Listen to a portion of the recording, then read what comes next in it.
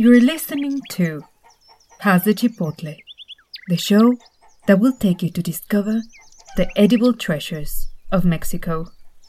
Episode 17.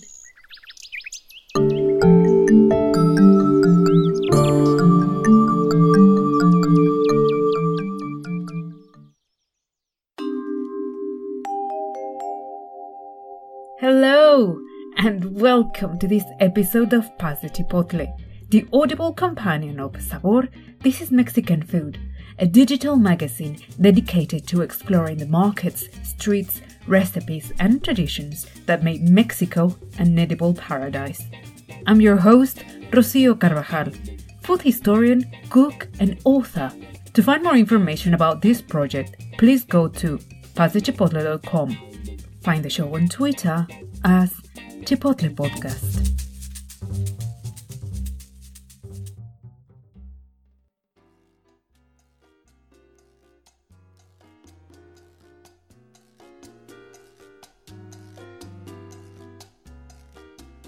Today with me is Sonia Martinez Garcia.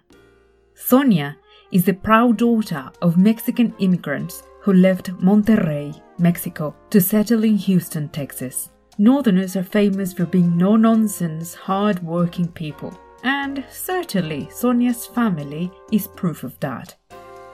Like thousands of immigrant families who do whatever is necessary to provide their children with a better future, Sonia's parents worked relentlessly to do so.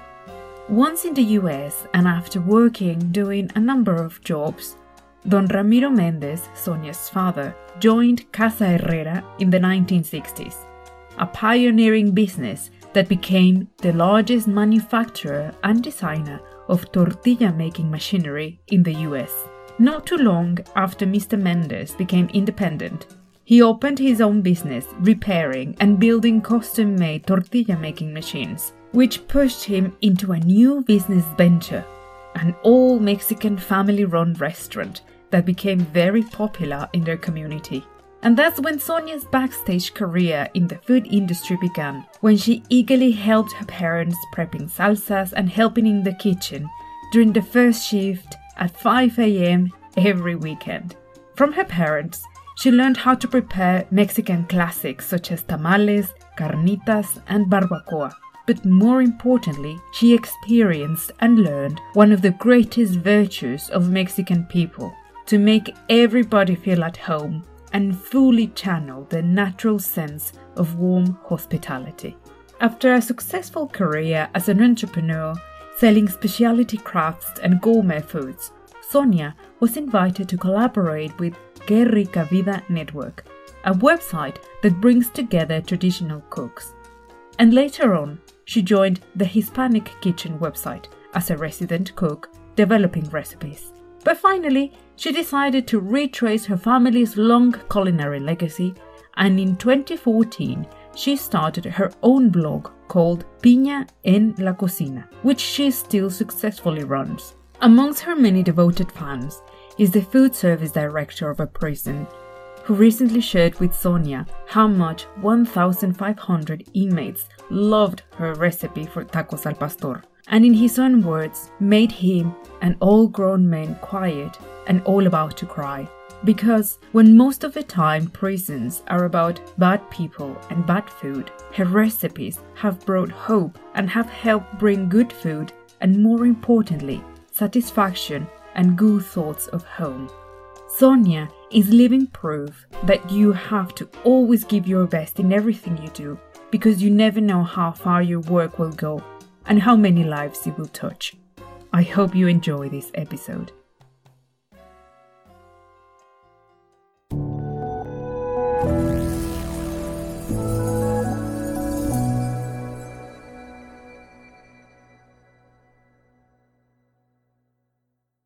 Sonia, welcome to the show. It's so nice to finally sit for a long-awaited conversation, and thank you so much for being here. Thank Thank you, Rocio. I've been really looking forward to this interview. I can't wait. Great, me either. Now, Sonia, there's so many things I want to talk about. I wanted to share with the audience so many details of your life. And how about we start from the beginning? Well, what it was like for you to grow up on the other side of a restaurant counter and see the slow and gradual takeover of Mexican food in Texas at a time when, well, and you will tell us, I think it wasn't quite yet fashionable to go out and eat Mexican food. So how was that? Well, I know that in the beginning stages, I would say that there was competition, but since we were a small business, I think it was hard. People would come in and they wouldn't really trust the food maybe, but once they tried it, it was very home style cooked food and they loved it. We had a nice little following of people, but having a restaurant, the 24-hour job. It was just too much at the time for my parents to keep up with it, and so it was a few short years, but it was a very, very good learning experience. For me being a teenager at the time, I learned a lot. It was a great experience with my parents learning some of the food business. But Mexican food now, there's no stopping it. There's no stopping it. And I'm amazed at how popular it is. I mean, people come to me sometimes and I have no idea they know about Mexican food and they're asking me for dishes that I'm like, wow, I can't believe they know about that. It's great. It's great that it's out there. It's popular. It's number one, I'd have to say. No, that's absolutely fantastic. And I guess when you are like experiencing the birth or the rise of, a cultural trend, you don't really feel it. I mean, especially if you are so busy working and you were so young at the moment. So I don't know if you remember what was your parents' sort of reaction or, reflection of how Mexican food and really homemade traditional Mexican food was received back then. Well, in Texas, of course, the food was received well. I know that my mom, on the side would make hundreds and hundreds of tamales for people, neighbors, and not just at Christmas time. There's nothing like homestyle Mexican food, and people search it out wherever they go, and it's just one of those things that once you have it, the restaurant food is just not quite the same. So I'm always searching for that perfect restaurant, but unfortunately where I live, there is not much of authentic Mexican food. So that led me to my own kitchen eventually, to try to recreate some of the dishes that I love so much. That, yes, you went exactly where I was going. You read my mind. And, there is something about traditional food and also the way many societies like Mexican transmit all this knowledge. So there's this art and craft of traditional food that is actually, like I want to say, a living, breathing cultural manifestation. And I remember on previous days before our interview that you shared with me how your mother's great cooking and knowledge would have just, literally disappeared had it not been for the fact that you decided to start documenting. Had it not been for you dedicating all this effort in documenting all the great family recipes that she taught you, maybe not necessarily, as in the form of lessons, but more like naturally, the way it happens in a family, or at least in a Mexican family. In our family, it was just natural for the family to help cook, brothers, also my dad. It was just one of those things. And since we were little and we knew what good food was, and if we wanted to eat good food, we kind of learned to cook early on. So you come from a large family. Yes. And so everybody got involved, all your siblings as well, in the cooking at the restaurant? Yeah, my brothers cooked on their own, even if it was just something simple, but they knew how to make chorizo con huevo and stuff like that. We knew how to do that kind of stuff early on, and it was like we didn't wait for my parents to feed us. It was, it was, you know, come into the kitchen and find what you want to eat, and but of course, mom's meals were the best. Yeah, well, I can imagine. And I guess, maybe because you grew up in this, very foodie environment, it sort of may have accelerated your interest in your own heritage or cultural heritage. While living in Mexico, I usually see third generation immigrants who come back, that sometimes or very often they don't even speak Spanish, but they come back in search for retracing their family's history and heritage and wanting to know more about Mexico and Mexican culture. But in your case, you really didn't have to go back because your parents were recreating that for you. How was it that you decided to start documenting that in the shape of a blog? I think it really started for me when I was asked to do cooking classes because, before I would cook and there would be no recipes. I just knew what I liked and I was trying to learn my mom's recipes and, they were very basic, simple, but, they were the traditional ones. But when I was asked to do the cooking classes, I was like, what?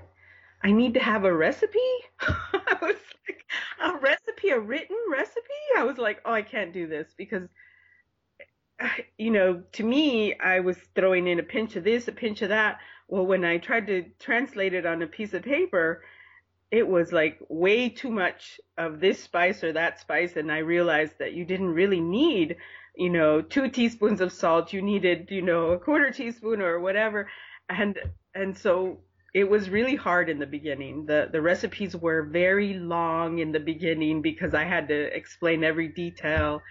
And, but then eventually I got the hang of it, and, doing the cooking classes, led me to, wanting to blog about it. I never owned a computer until 2011.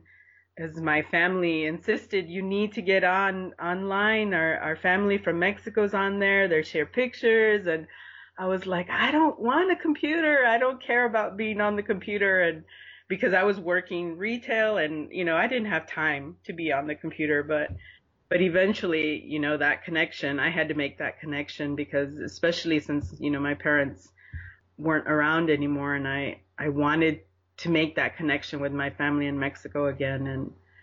And so that led me to, finding the food sites online. And I was just like, hey, and of course everybody was like, please share your family recipes. I'm like, oh, this is where I need to be. This is where I need to be. And eventually I saw other food bloggers that were in the beginning stages as well. And they had the same, stories to tell as I did. And I felt, this is what I need to do. I want to tell my story. I want to make that connection, and that's kind of how it started. That's fascinating because I guess something most people who have never been immigrants themselves, one thing is to travel and spend some time abroad, but really being an immigrant and at least physically cutting the ties with your homeland, that is an entirely different story. It's beyond, just the occasional nostalgia, but really the need, I suppose, to feel that you belong to another community. It's funny how this situation or this condition sort of helps blur, blood ties and makes everybody from the same country a big family. Yes. Did your blog sort of prompt to create your own digital family of sorts? Oh, yeah. Yes, it did. Like in the beginning, and it happened fast when I started sharing recipes on Hispanic Kitchen. Soon after that, I was contacted by Que Rica Vida, and I saw this whole community of Latina bloggers that I was just like, wow, their dishes and their stories, and I'm getting chills right now thinking about it because it was just I was like, I can't believe all this has been happening, and I wasn't wasn't part of it. And I met so many nice people. Of course, you know Meli Martinez from Mexico My Kitchen. When I first stumbled upon her blog, I just couldn't stop staring at the pictures and reading the recipes because they were so familiar to me. I would say to my husband Richard all the time, "That's the way my mom cooks. That's the way my mom cooks." And I just was like, wow. And I met other people, and I mean, the blogging has given me the opportunity to travel and meet Meli and meet my friend Adriana Martin, who has Adriana's Best Recipes. You know, this is great. You get to meet people that have the same thing in common as you, and then I love hearing their stories. I really, really enjoyed Meli's interview, and I told her I felt like I was there, right there with her when she was talking about being in the kitchen, and I said I remember those moments. You know, you connect with certain aromas or images, and that for me is like a big thing. So when I hear people describing, you know, the kitchen and the sounds, and it's like I'm like right back in my grandmother's kitchen. You know, Richard laughs at me, but I said, you know, the cooking in Mexico is like ongoing all the time. There's only short breaks in between. I said, there's only short breaks, and then it's back to the kitchen.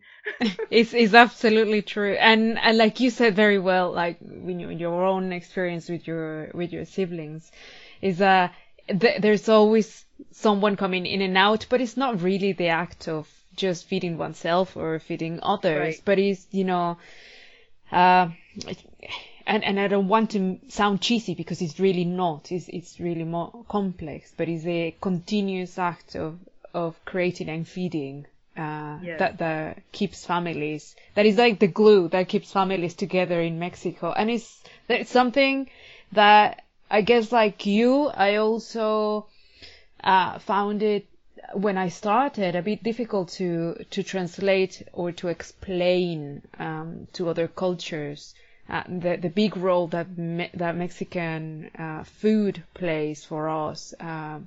So it's really interesting to see how you realize how complex it was to translate, not in words, but you know, culturally translate and explain people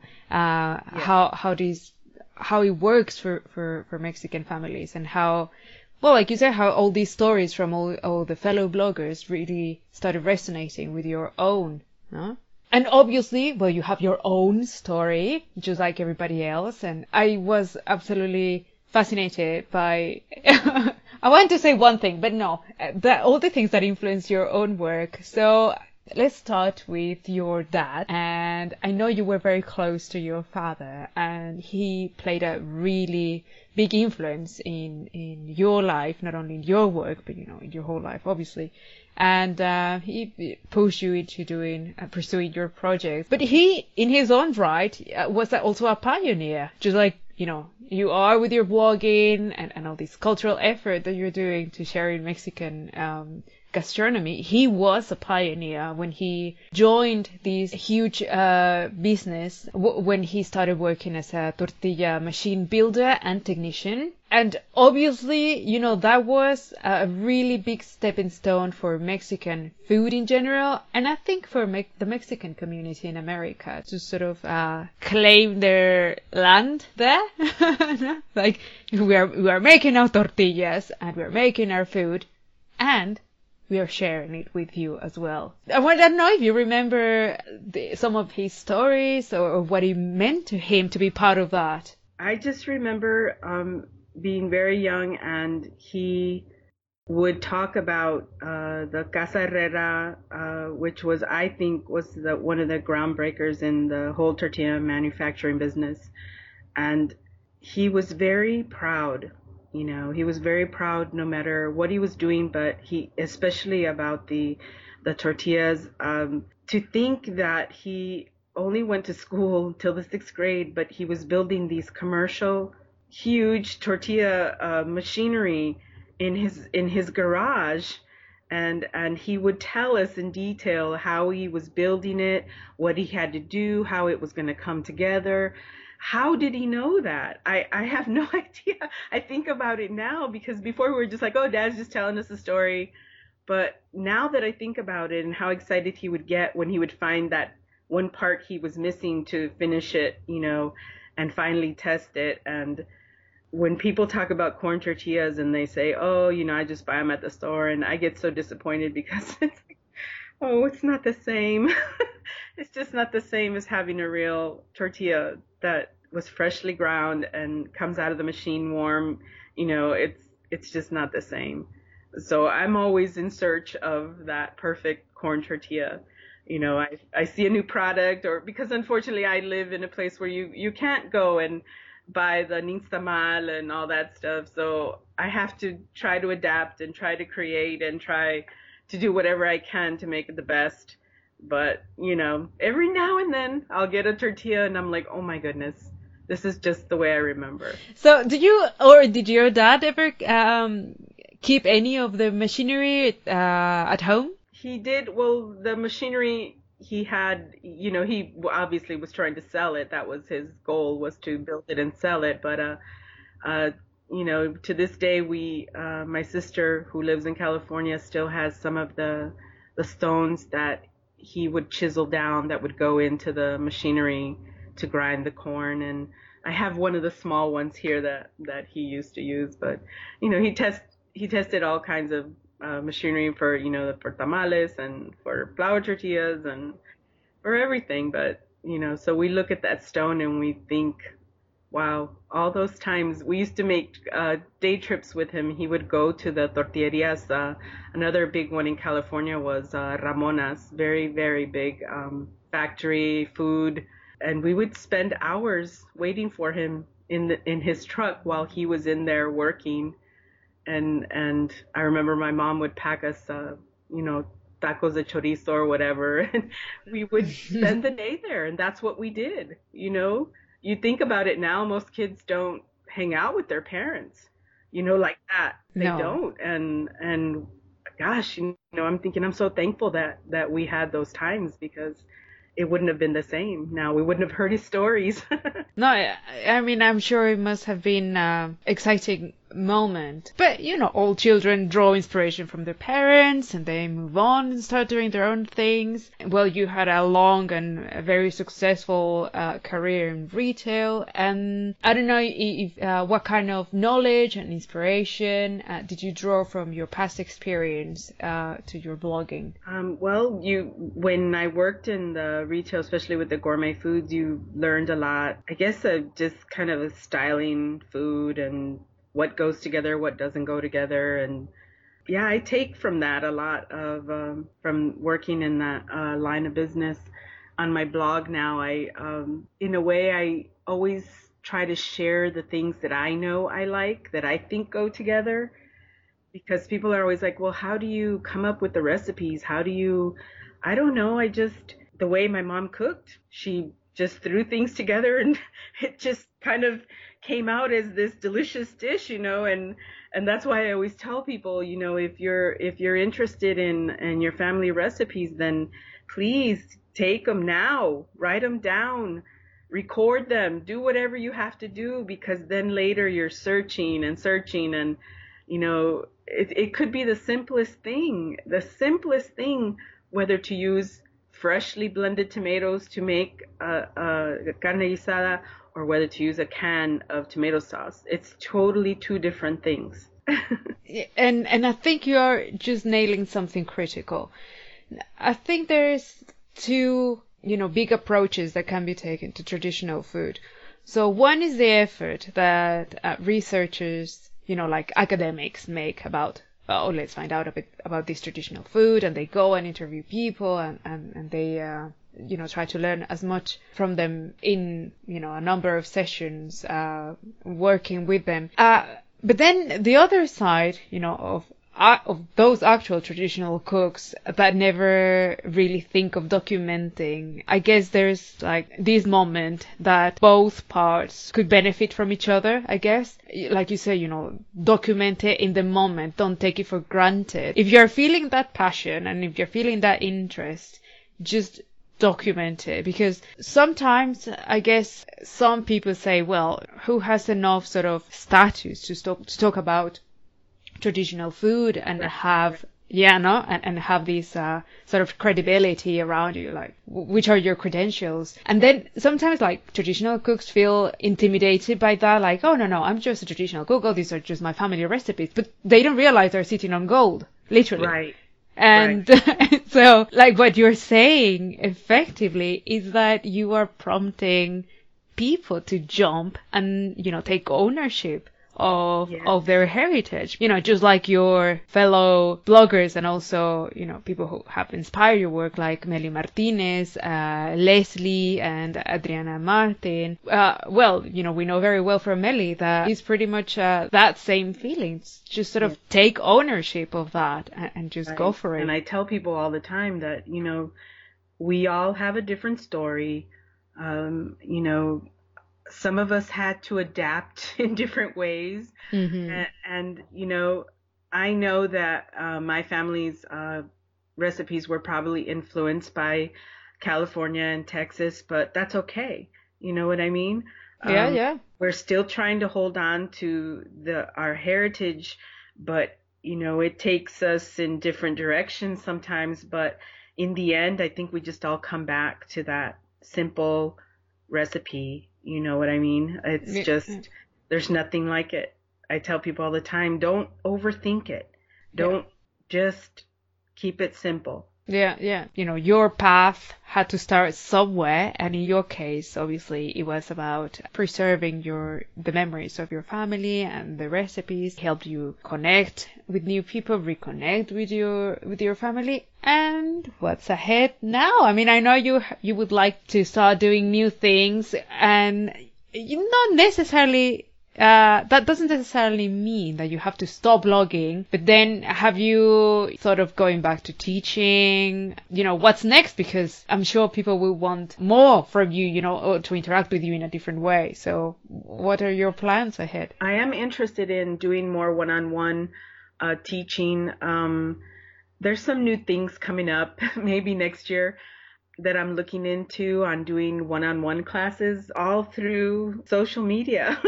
So it's something interesting coming up, and I it just kind of happened because of me being on social media and sharing. People see you, and sometimes I'm amazed at how many people actually see what you post, because I get a lot of people contacting me saying, "Oh, I saw you on Instagram," and and so it's like.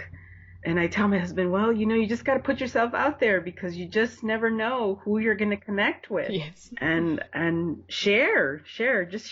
No, absolutely. Yeah. Well, just going back to that same point, I guess you have a really privileged position now because, well, first you've been traveling and living in different parts of America. And also you have been back to Mexico, reconnecting and probably meeting for the first time some members of your family. I would like to know, in your experience and in your opinion, do you think that the increasing popularity of Mexican food has helped reshift in a way the Chicano, Cholo, Latino, Pocho identities? Yes, I mean, I'm amazed at how many men I see cooking. When you talk about Chicano, they are some amazing cooks out there, and they're very proud of what they're putting out, and I'm fascinated by it, because I think,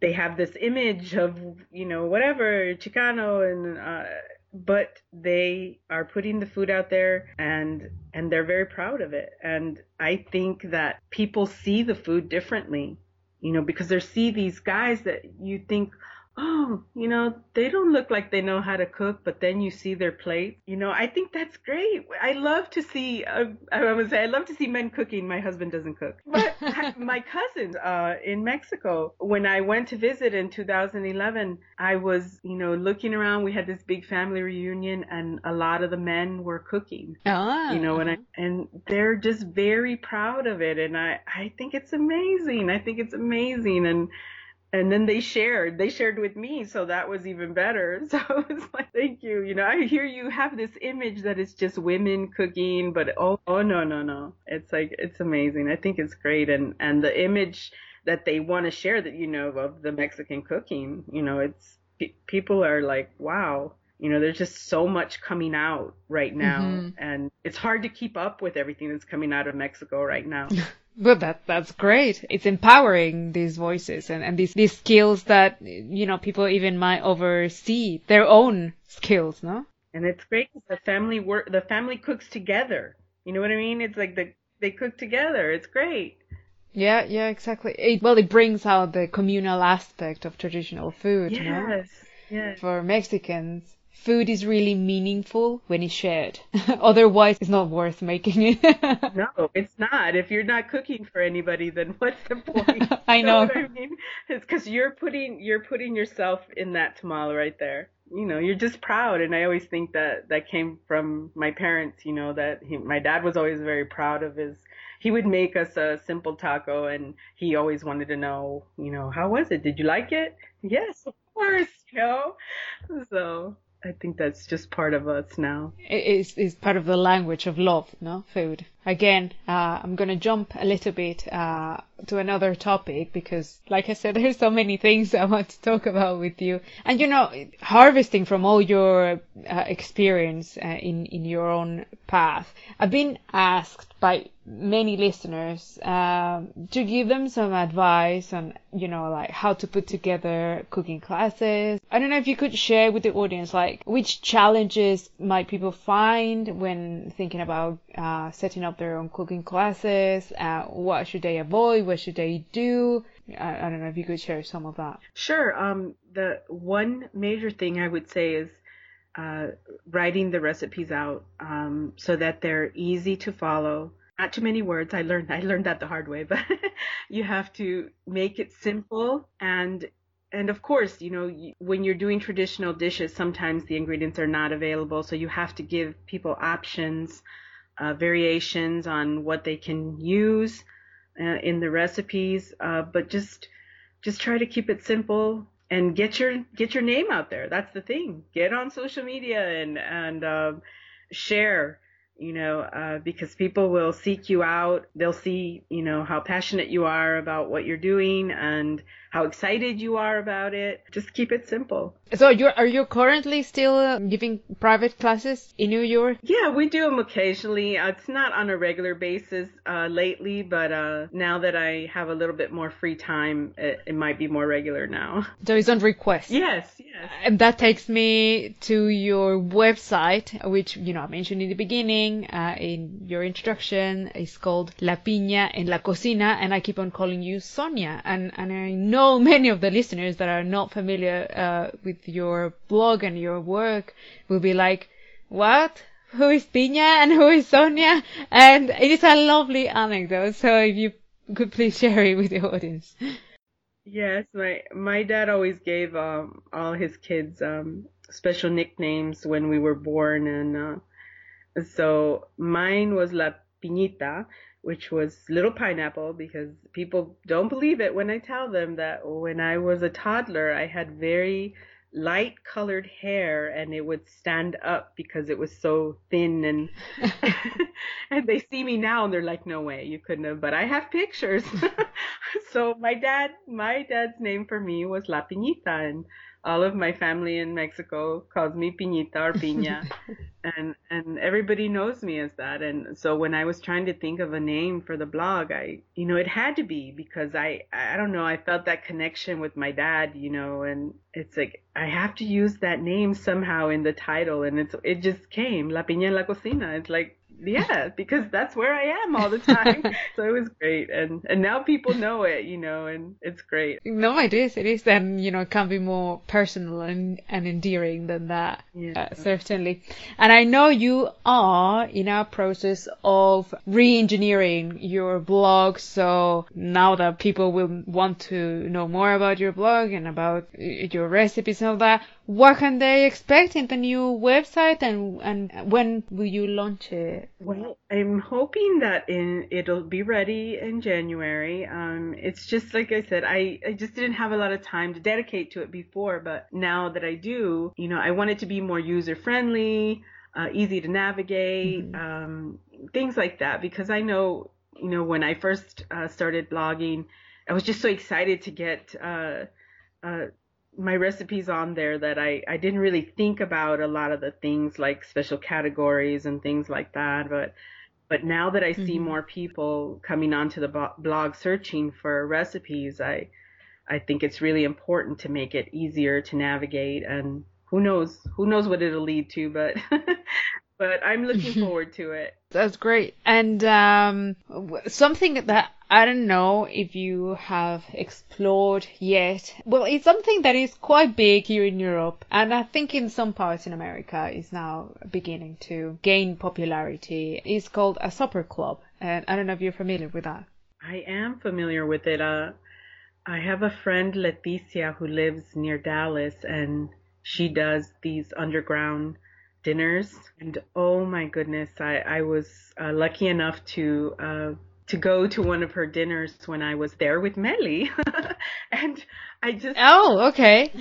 she was talking about the different themes that she would do for these dinners. And I mean, some of them are very elaborate with music and the decorations, and wherever they have it, they may have it inside, outside, depending on what the occasion is. But I asked her, one of the questions I asked her was, Leticia, what do you do about people who, have special requests like gluten-free and this and that, and they don't eat meat? And she said to me, this is for people who love food and want to meet new people and be with people who also love food. So that was like, wow. It's like that's perfect. That's the kind of environment I want to be in. To meet new people and talk about the food, and it was just a great experience meeting her, and I'm looking forward to hopefully going back. And Yes, of course. But actually, I was going on the other direction of you doing it because I can totally see you. of me doing it, oh, yeah, I would love to do it. I just totally recommend it. That if someone in the audience is interested about knowing more of that, just go to my website, pasachipotle.com, and there is a section there where I wrote a little piece about what supper clubs are. I think this format of supper clubs really can highlight one of the best qualities of Mexican food and Mexican warm hospitality. So, uh, Yes, absolutely. Yes, I do have a friend who lives in New York City, and she's also a foodie, has a blog, and she has been down a couple times, and we've talked about doing that supper club. So we're going to be getting together in December to talk about doing the first one. It's kind of exciting, It's like you think what menu to put together, but you want to make everything. You want to make everything. But it's like, okay, we have to start simple. That's what I tell myself. Just keep it simple. Don't overthink it, and it'll be good. no, I'm sure it's gonna be great. I will be eagerly waiting for that post on Instagram about your upcoming supper club. Oh, Sonia. Well, we've reached almost the end of the interview. There's still so many things I want to talk about, but I wanted to ask a last question. And knowing that, well, since now you are a full-time blogger, where you know very well how demanding it is. Now that you have all the time to blog, you see what a full-time job it is, no? Right, And right. many people just romanticize the idea of, oh my God, it would be so nice to become a food blogger and just writing and cooking and all that. But once you do it seriously, like you are doing, like Melly is doing, like Leslie, like, Nicola, like everybody else is doing it, it's really, you really have to commit to put out there something that is not only authentic and beautifully presented, but also is professional, Yeah, a lot of people do ask me about starting blogs, and I tell them you have to commit to it, though. It's not just like, oh, I'm just gonna enter Hmm. something once a month. It's not quite that way. I said, if you really want to get out there, it's a lot of work, a lot of time. And like you said, you want to keep it, you want it to look professional. So I do a lot of research before I Hmm. try something new. If there's a recipe I've never tried but always wanted to try it, I research it until I can't find anything else to read about it. And then I go from there. You make your notes and you start it and you try it. And I tell people all the time, if you want to try something, just try it. You have to try it the first time, baking bolillos or whatever it is. You're not going to know until you try. So, and make notes for yourself on what you liked, what you didn't like, and then you move forward from there, and the next time it'll be even better. Yeah, absolutely.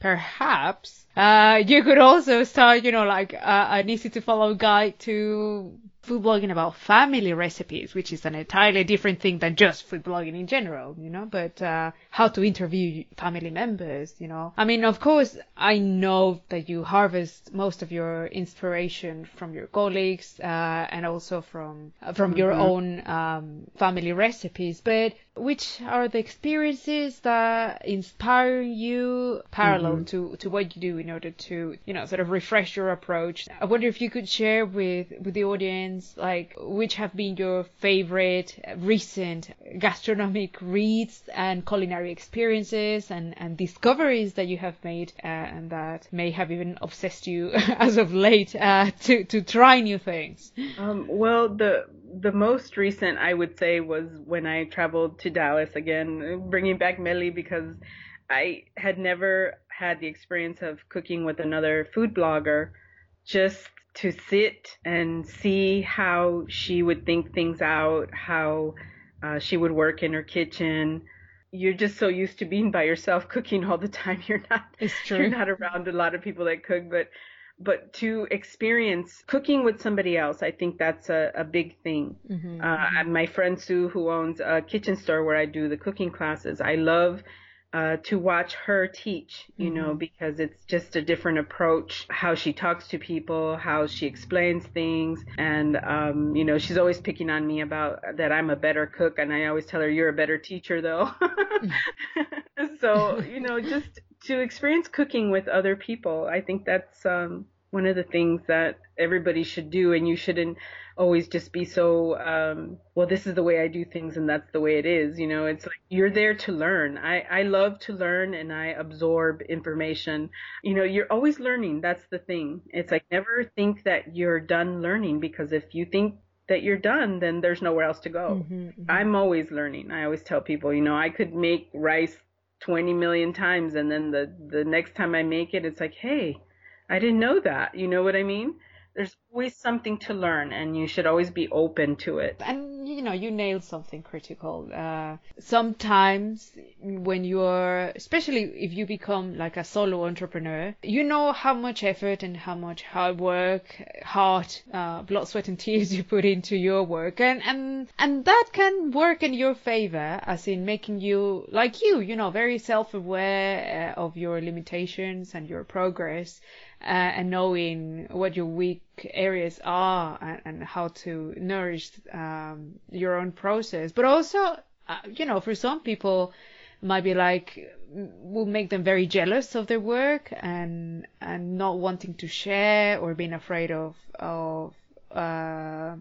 being judged or feel exposed. But I think it's really great that you mentioned this as a good, healthy practice that will keep you humble and will keep an attitude of open curiosity, which I think is crucial in every learning process. And any books that you want to suggest to the audience, like that you all have to read this because it's so great? My current cookbook that I love is Nopalitos.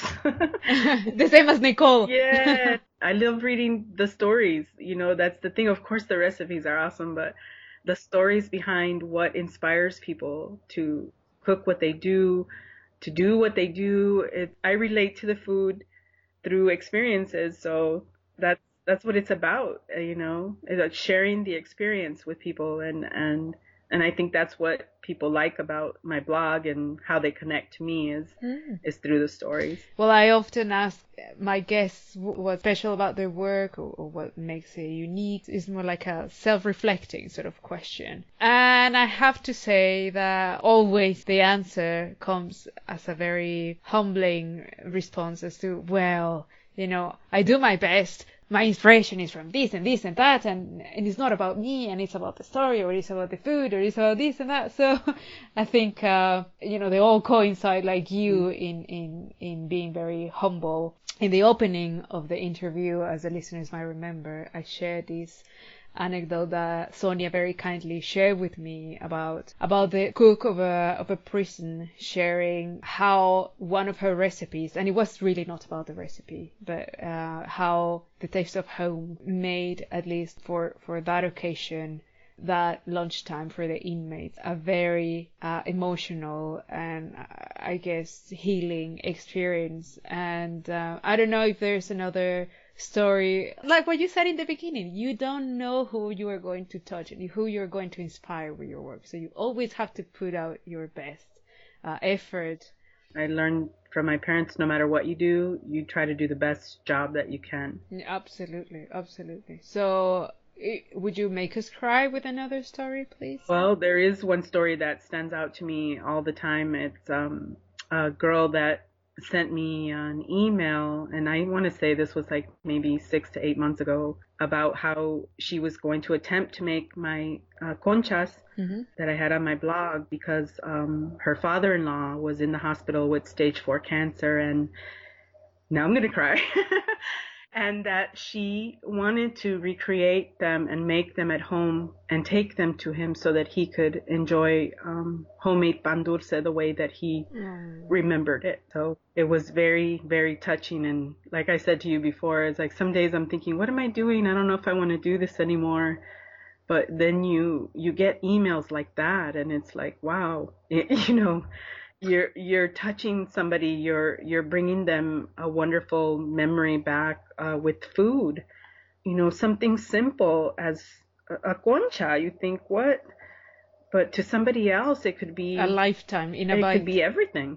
Oh, yeah. That's so nice. So it's very special, very special. Those emails that I get. Did you send a follow-up? No, I didn't. I think that I responded to her, but I never heard back. So I try to respond to everybody that emails me. I respond back, and and I just love it. I just love opening the emails and getting those, that they tried something and that their family loved it, and it's like that's the best. That's the best. Oh, well, probably something to consider for your next blog is to have a readers letters section. Yes.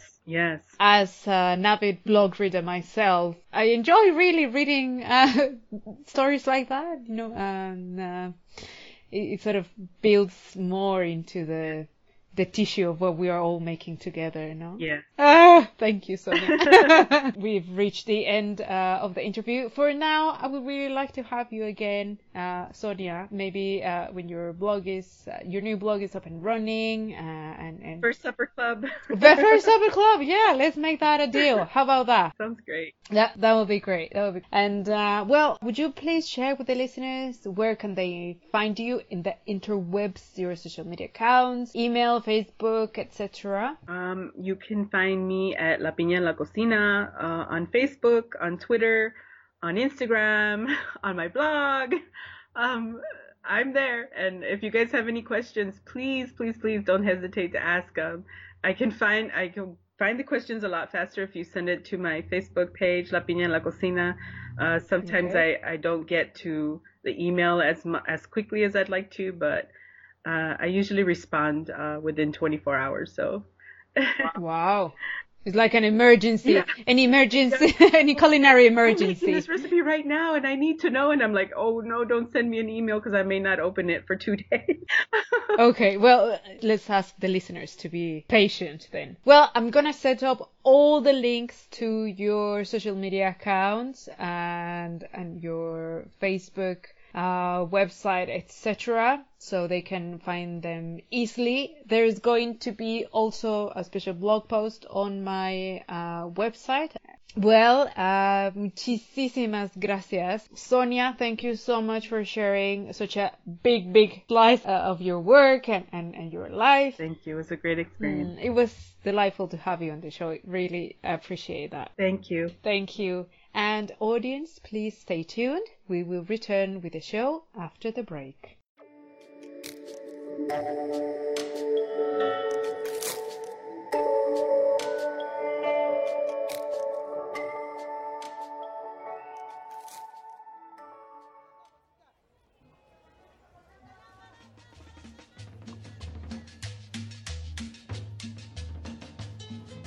Day or night, the busy streets of Mexico's towns and cities are constantly buzzing with music, people, and the delicious smells that emanate from an unimaginable and amazing range of foods, snacks, and drinks.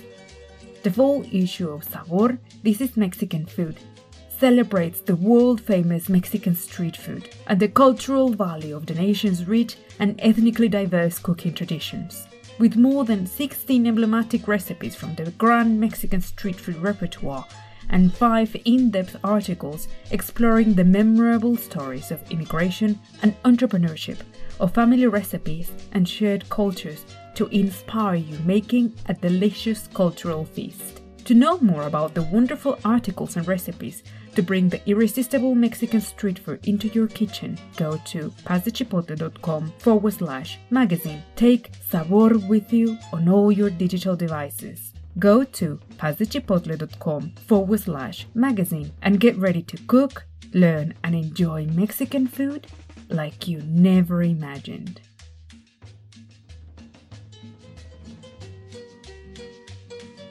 I want to thank you for being part of Paz de Chipotle podcast. You have made this show grow and reach hundreds of listeners around the world. From episode 1 and through more than 30 stories, this show has opened a window into the wonderful and little explored world of cultural connections, history, and everyday life around Mexican gastronomy and traditions, presenting the little and big events that have shaped Mexico's culinary history, but more importantly, home cooks, farmers, writers and chefs, and all the people who have helped preserve and transmit this legacy. I want to thank each and every one of you for subscribing, downloading, and making this show one of your sources of reference and enjoyment about Mexican culture and gastronomy. In the following days, I hope you enjoy the buzz and fuss of gatherings and feasts. In Mexico, where a generous and heartwarming hospitality is part of our culture, we seldom bother about pomp and ceremony, but instead we focus on making sure to make our guests feel welcomed and at home wherever we are in the world. The grand Mexican celebrations bring together new and ancient traditions, from the subtle and spiritual to the joyous and ludic, beautifully flowing from the intimate to the shared experiences, where the sense of community and belonging are always flexible enough to welcome and nurture locals and strangers in rewarding and soulful celebrations of life. Thank you for being part of this project, and thank you to my wonderful guests, Robert Nathan Allen and Javi and Viridiana Velarde, who champion gourmet insect-based products and edible insect farming, Deborah Turner, who shared her fascinating insight about pulque drinking in Mexican history, Meli Martinez, for taking us back to her grandmother's kitchen and generously offered us a seat at her Mexican kitchen, Sean Horrell, for his dedication and care to introduce the northeast of England to proper traditional street tacos, Nicole Macrinos, for making sure people enjoy Mexican organic vanilla from the tropical rainforest in Mexico straight to your hands, and Sonia for sharing her inspiring story crafted with love and a passion for family recipes.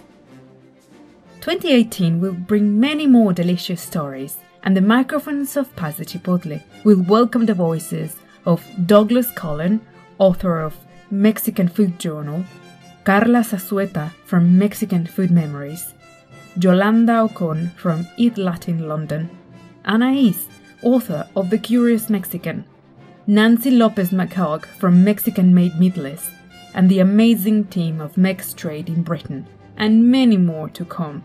But for now, let the fiestas begin. You can find all the links mentioned on today's interview on the description of the show, including the link to subscribe to my newsletter. On this episode blog post, you will find a delicious recipe to prepare a Mexican pork stew, a favorite of Sonia's family. Well, that's it for this week and this year. Thank you for listening, and Feliz Navidad to you all.